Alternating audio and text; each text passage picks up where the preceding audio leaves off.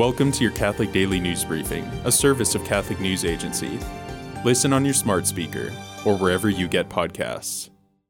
Cardinal Wilton Gregory of Washington has reportedly withdrawn permission for a solemn pontifical mass that was to be offered on August 14 in D.C. The cardinal reportedly cited the Pope's recent motu proprio, restricting the traditional Latin Mass. A pontifical Mass is celebrated by a bishop in the extraordinary form of the Roman Rite. The Mass was to take place at the Basilica of the National Shrine of the Immaculate Conception, in honor of the Solemnity of the Assumption. Cardinal Gregory has otherwise not yet applied the motu proprio to his archdiocese. The Secretary of State for Northern Ireland issued a formal directive, requiring that full abortion services are available in the region by March of 2022. Catholic bishops, including the Primate of all Ireland, are lamenting the directive as unjust and gravely disquieting. Northern Ireland is part of the United Kingdom, but abortion law is considered to be a devolved issue under the control of the Northern Ireland Assembly.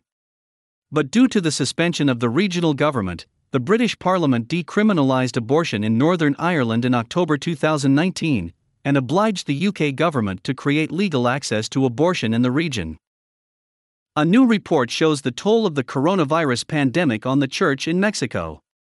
The report suggests Mexico has lost 5 bishops, more than 230 priests, and 15 religious men or women during the pandemic. The Archdiocese of Guadalajara has been the hardest hit, with 25 priests who have died. Today the Church remembers one of its earliest popes, Saint Victor I.